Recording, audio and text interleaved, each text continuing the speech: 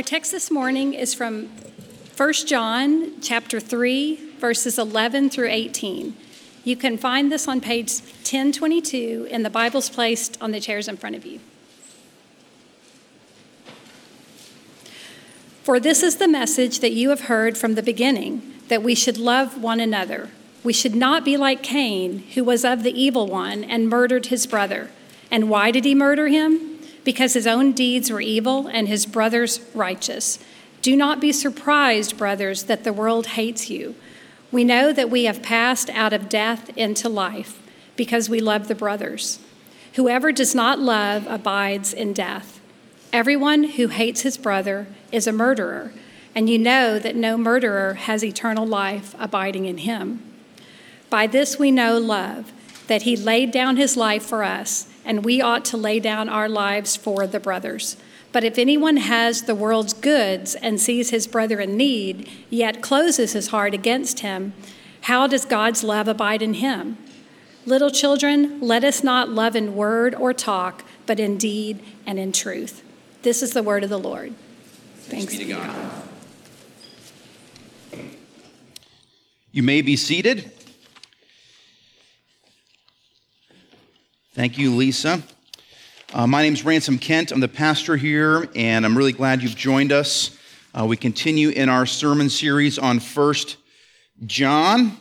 In this passage, John references an Old Testament story, and in fact, about a year from now, we'll be starting Genesis right around Advent, and it's one of my favorite Old Testament books. There's so many amazing, gory stories and just crazy things that we can pull so much from. But one of those stories from Genesis 4, actually, is about two brothers, Cain and Abel. Some of you know this story, but some of you may not, so let me recap it for you rather quickly. Cain, as we read about Adam and Eve, was the eldest son of Adam and Eve, as far as we can tell. Abel was born after him. We don't know if there were other children in between. It doesn't really matter. We know that they were brothers, and we know that they both were in the family business. Cain, his main operation in life was to be a gardener. He worked the ground. He grew things for a living. Abel, we know, kept the sheep. And so we learn, and it's fascinating, just kind of reviewing the story, just the little details you find. But after the fall, God had in some way set up a worship system for Adam and Eve and their family. And so Cain and Abel, as part of their worship of God, would bring the fruits of their labor. So Abel would bring a sheep, and Cain would bring vegetables or fruit or whatever, maybe plant, I don't know, hibiscus, who knows? I don't know what it is. But he was growing it, and he would bring it. And so here's what happened. Abel, we learned, was bringing the fattest, best sheep. He was bringing the best of what he had to God. Cain, it says simply that his offering was not, accepted.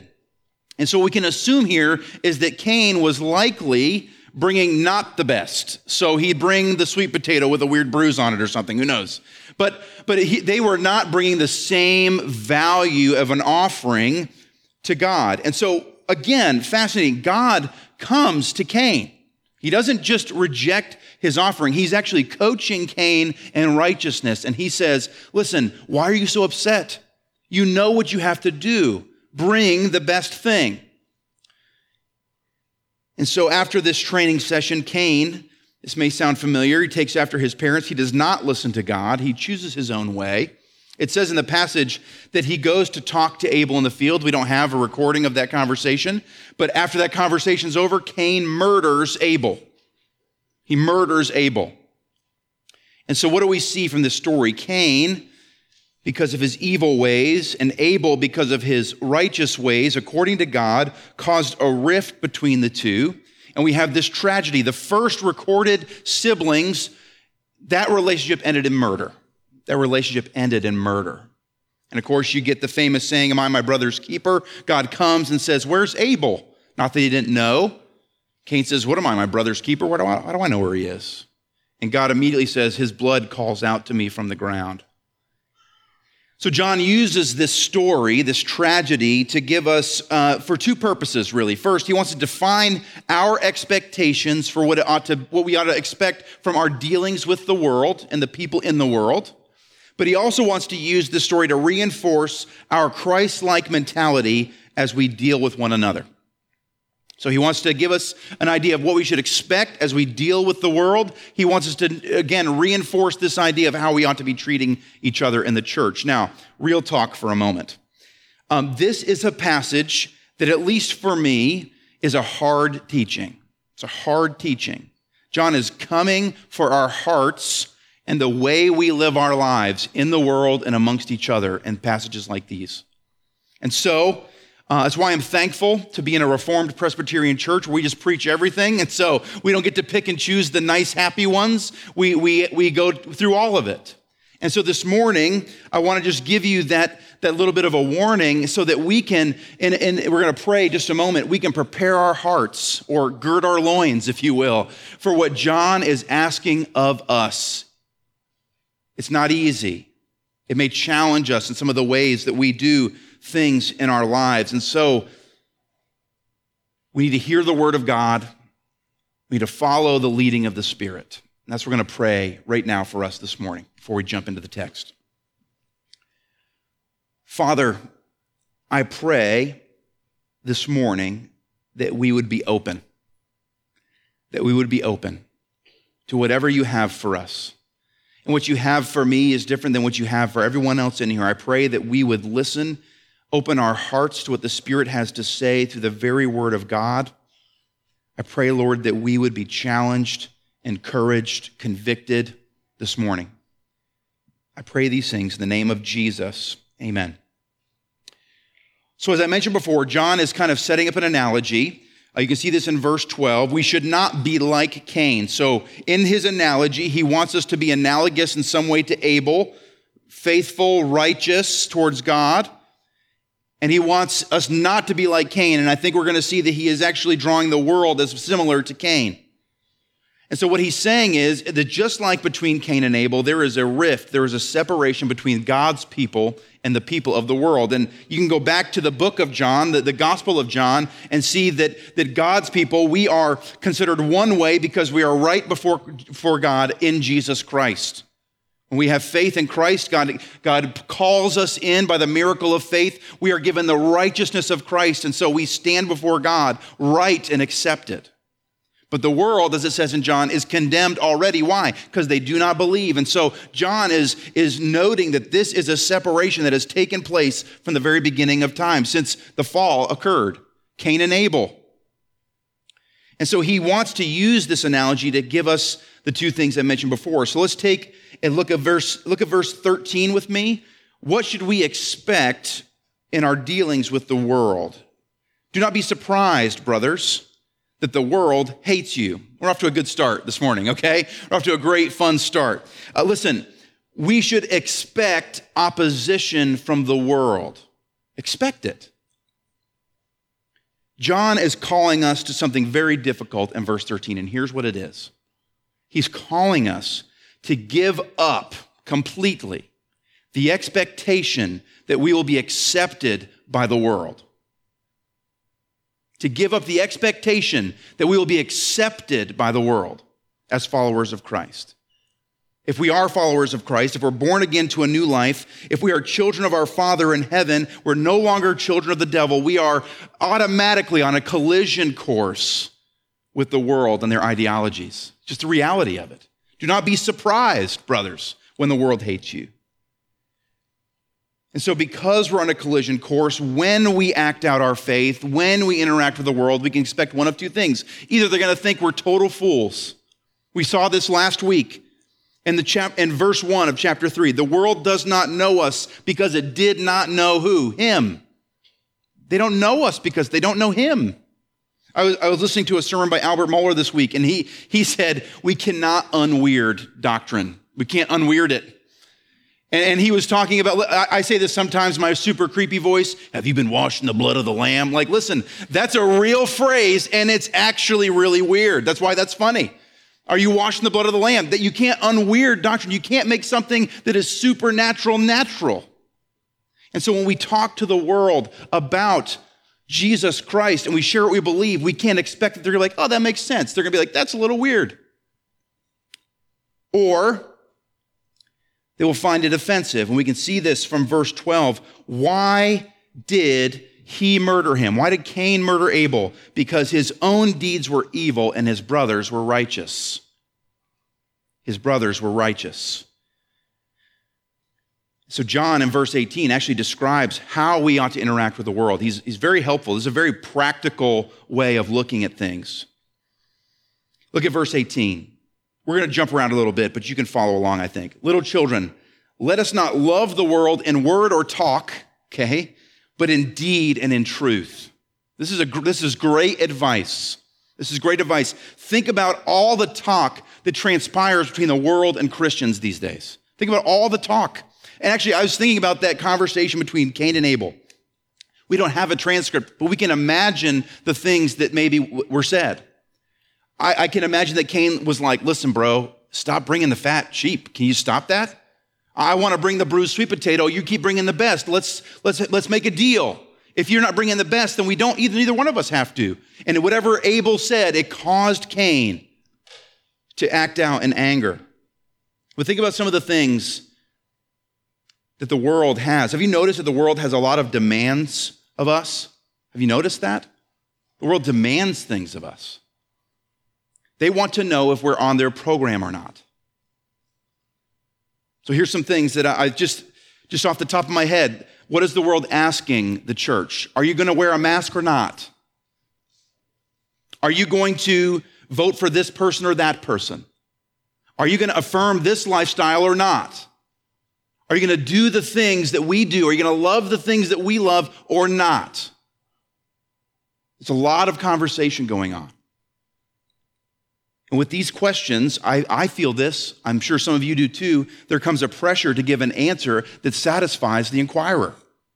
I want to give them an answer that makes them feel like either I'm normal or we fit in or we're the same. Or maybe some of you want to give an answer that just makes them really mad. I don't know. Either way, there's conversation. And what John is saying in verse 18 is talk is cheap. It's not about picking the right words. The right words don't matter. What matters is deed and truth. We're to minister to the world in deed and in truth. We're to love them by meeting their needs, taking action in their life. That's what that word means, taking action. We're to love them by remaining committed to the truth. The best thing we can actually do is just be transformed by the very word of God ourselves. Brennan Manning, in his book, Ragamuffin Gospel, says it this way. Listen, if God is creator, okay, if God is all-powerful, singular power in the universe, if sin is real, it's the real problem, if Jesus is who he says he is and he's the only hope, then what is relevant to the world doesn't matter. What matters is what is true. Do you hear the difference? It doesn't matter what's relevant. What matters is what is true.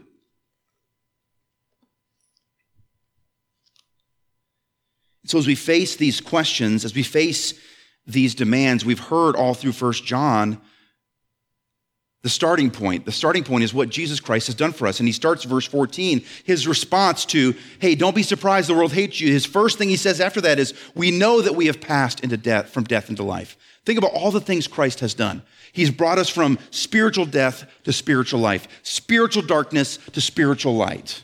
From orphans, children of the devil, to now children of God, fully accepted. And out of all that, we're called to be pure as he is pure. We've read this and heard this all through 1 John. And so as we face these questions, as we face these demands, where does it begin? Our answer begins with, I follow Christ.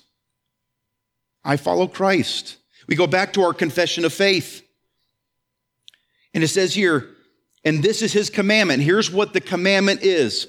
We believe in the name of his son, Jesus Christ, and love one another. We'll get to that in a moment. But first and foremost, we believe in the name of Jesus. So as we respond to these demands, as we respond to these questions, it has to start with a thoughtful application of Scripture to our lives. We can run circles. You know this. We can run circles around ourselves trying to find the right answer for the right person to make them feel better about who we are and what we say. Jesus calls us to worship him. We're to respond in deed and in truth. And so as we do that, here's what we should expect. As we worship God and respond in deed and in truth, we should expect him to scoff at us because we're foolish. Are you serious? Are you washing the blood of the Lamb? You're such a weirdo.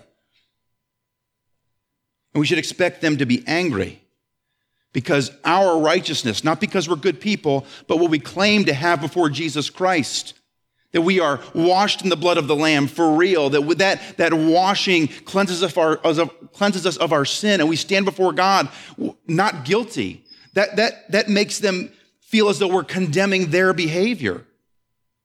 The same as Cain felt about Abel. And so what is the temptation? I feel this as a preacher every week. Our temptation is that if we could adjust the wording just a little bit, then man, it would be so much more palatable to the world. I love daylight savings time. Free spotlight. Okay. I want to tell a story, but that would just waste time. So we're going to move on. Okay. Listen, we're not called to be brazenly rude. We're called to speak winsomely, to season our speech with salt, but we're called to share the truth. Listen, at times I know it feels culturally like we're on the ropes. It does. It feels like, how are we going to get out of this? What's going on?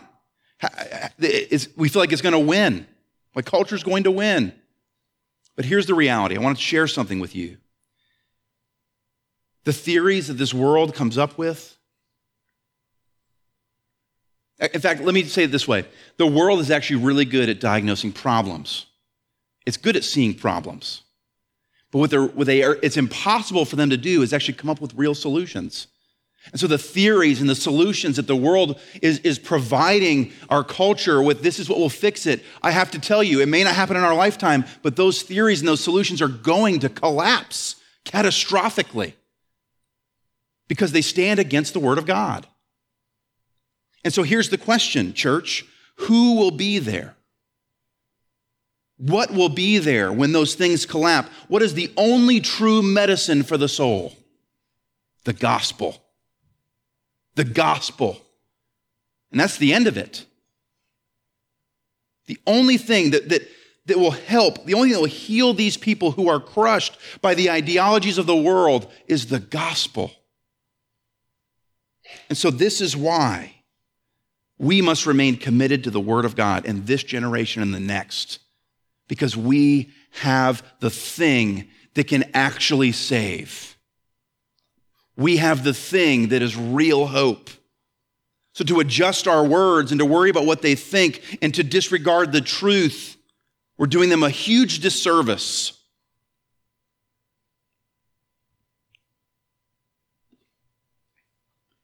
The second thing that John calls us to, he uses the story of Cain and Abel again, and he's highlighting another issue that he keeps coming back to and back to and back to. I was thinking actually, as I'm thinking, man, he talks about loving each other a lot in this book, and I was thinking about, I'm going to take you back to 8th grade physics, Newton's first law of motion, all right? So those of you that can rattle it off, nerd.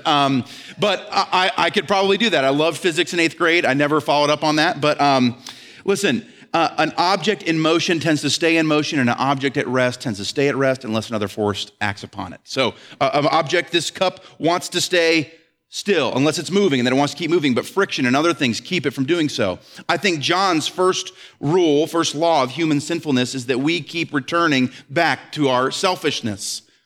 He continues again and again to say, love one another. And so you get an idea of what's going on in this church in Asia Minor. This false teaching and all these things, it's caused a massive, prickly relationship amongst the church. And he's reminding them and us, love one another. Love one another. Our sinful hearts tend to stay sinful unless acted upon by another force. That force, of course, being God the Father, Jesus the Son, and the Holy Spirit. And so we tend to rest back into selfishness. We tend to go back to looking out for number one. And so we tend to think that our rights, our needs, our desires come before others do.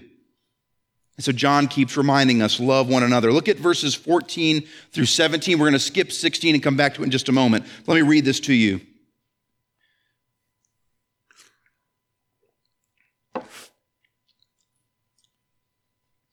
We know that we have passed out of death into life because we love the brothers.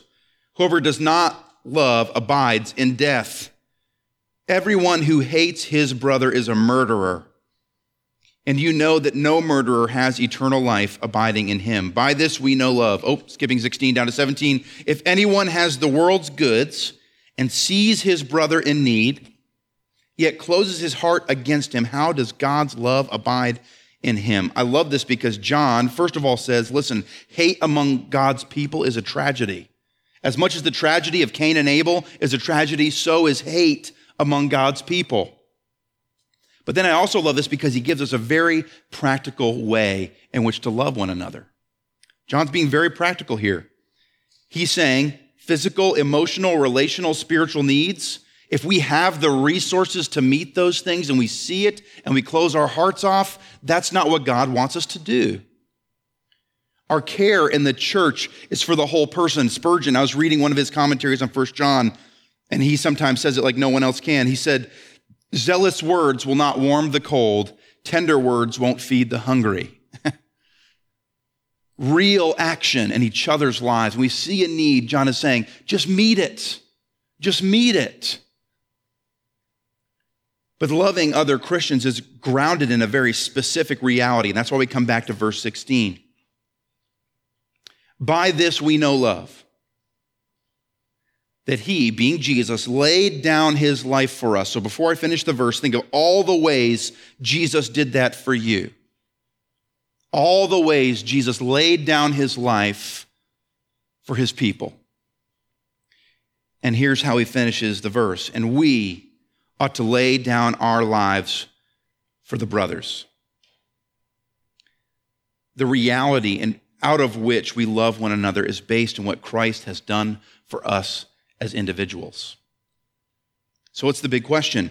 How should I treat others in the church? Well, here's the question in return. Jesus was famous for doing that. Here's the question in return. How does Jesus see that person? How does Jesus treat that person? In the same way that Jesus sees them and treats them is how we ought to see them and treat them. John is calling us to another difficult thing, as if one wasn't enough this morning. He's calling us to give up the idea that we live autonomous lives. That we live autonomous lives. He says very plainly, we ought to lay down our lives for the brothers. That word means to give up a right or a possession. We can easily glaze over these things. I want to let us marinate in this idea for a moment.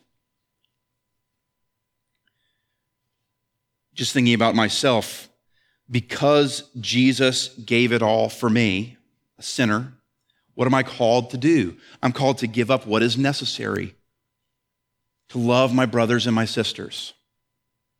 Speaking of myself again, because Jesus was not repelled by my sin, which is deep and dark and awful, I'm called to enter into the lives of sinners just like me. And because Jesus' love for me was unconditional, my love for the brothers and the sisters is called to be the same. And so the reality for me is this, and it's hard to think this way. My choices are not my choices. My opinions and rights are not mine to serve myself. My liberties are not my own for my own benefit. No, I'm called to give it all as Christ did for my brothers and my sisters. We're all called to this. Thinking about these two things, that we should expect never to be accepted by the world and that we're called to live these lives that are not autonomous. Man, I think in our culture, we could probably label these things as extreme. Man, John's asking a lot, but here's the reality. He's just calling us into discipleship. That's what discipleship is. To follow Christ. To love the brothers. That's again from that verse, and this is his commandment, that we believe in the name of his son, Jesus Christ, and love one another. He's simply describing what it means to follow Christ. And the beautiful thing is he empowers us. He empowers us. It's not just about pulling up our bootstraps and dealing with people hating us in the world and pulling up your bootstraps and loving each other in the best way we know how. No, the Spirit moves in. God's in control of all of this. And so from the Spirit, we know what is right and we know what is wrong, and we're given the power to do it. And so it's in the finished work of Jesus Christ that we are led into a supernatural way of life. That's kind of exciting, isn't it? We're led into a supernatural way of life. And what does that way do? It removes us from the way of a broken world dominated by sin. And so as we live in that way that God has given us, it should be expected that it doesn't match up with what the world is doing or saying or believing. And that finished work of Christ, what does it do? It sets us on a path with other people who are receiving that finished work, and it's a path where we love each other as Christ has loved us already, where we give everything up for one another.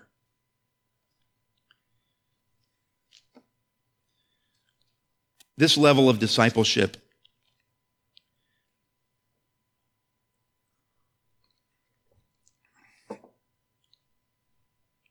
the Father requires it. The Father requires it.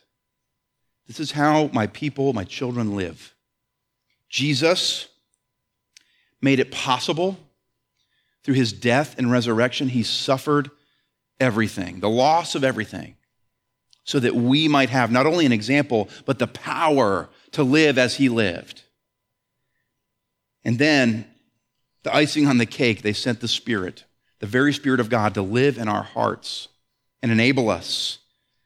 And that Spirit is committed to seeing us through to become full disciples, followers of Christ, that love the world in deed and in truth and love each other in practical and the way that Christ loved us.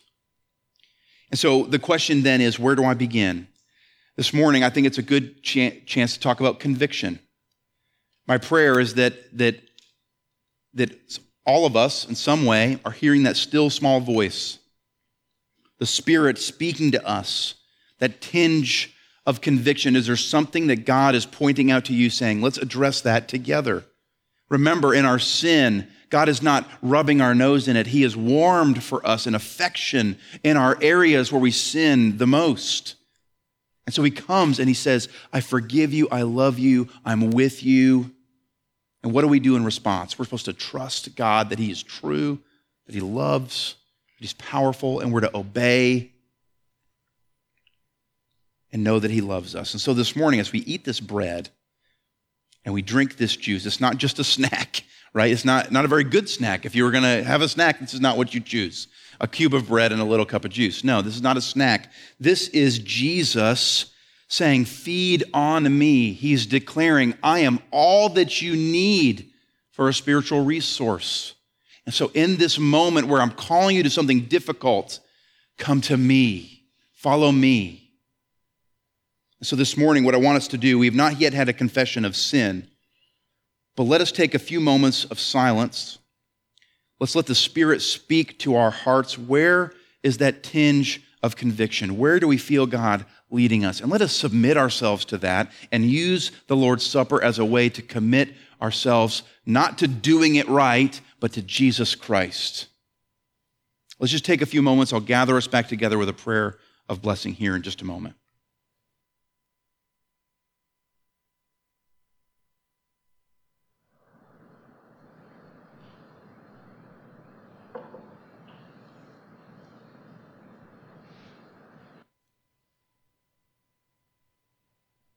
Father in heaven, I confess this morning, I feel you reminding me that I need to continue to see people as you see them. And so, Lord, publicly I say, forgive me when my agenda, my preferences get in the way of me loving others as you have loved me. And so, Father, I pray for myself and others here who maybe feel the same thing. Give us those eyes. Give us those hearts. May we commit ourselves to you, and as we learn about who you are, may that transfer to those around us. Change us.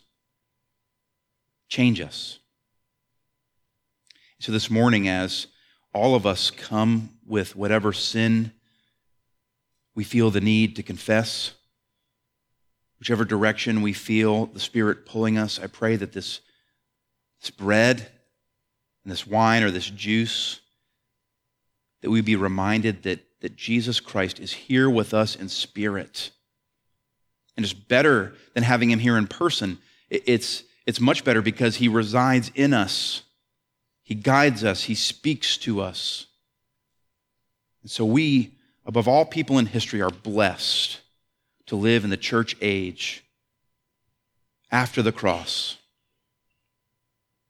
And so this morning, as we participate in this supper together, may we remember the cross, remember its pain, remember what nailed you there, our sin, but also may we remember its victory and its power and its beauty. I pray all these things in the name of the crucified one, Jesus Christ. Amen.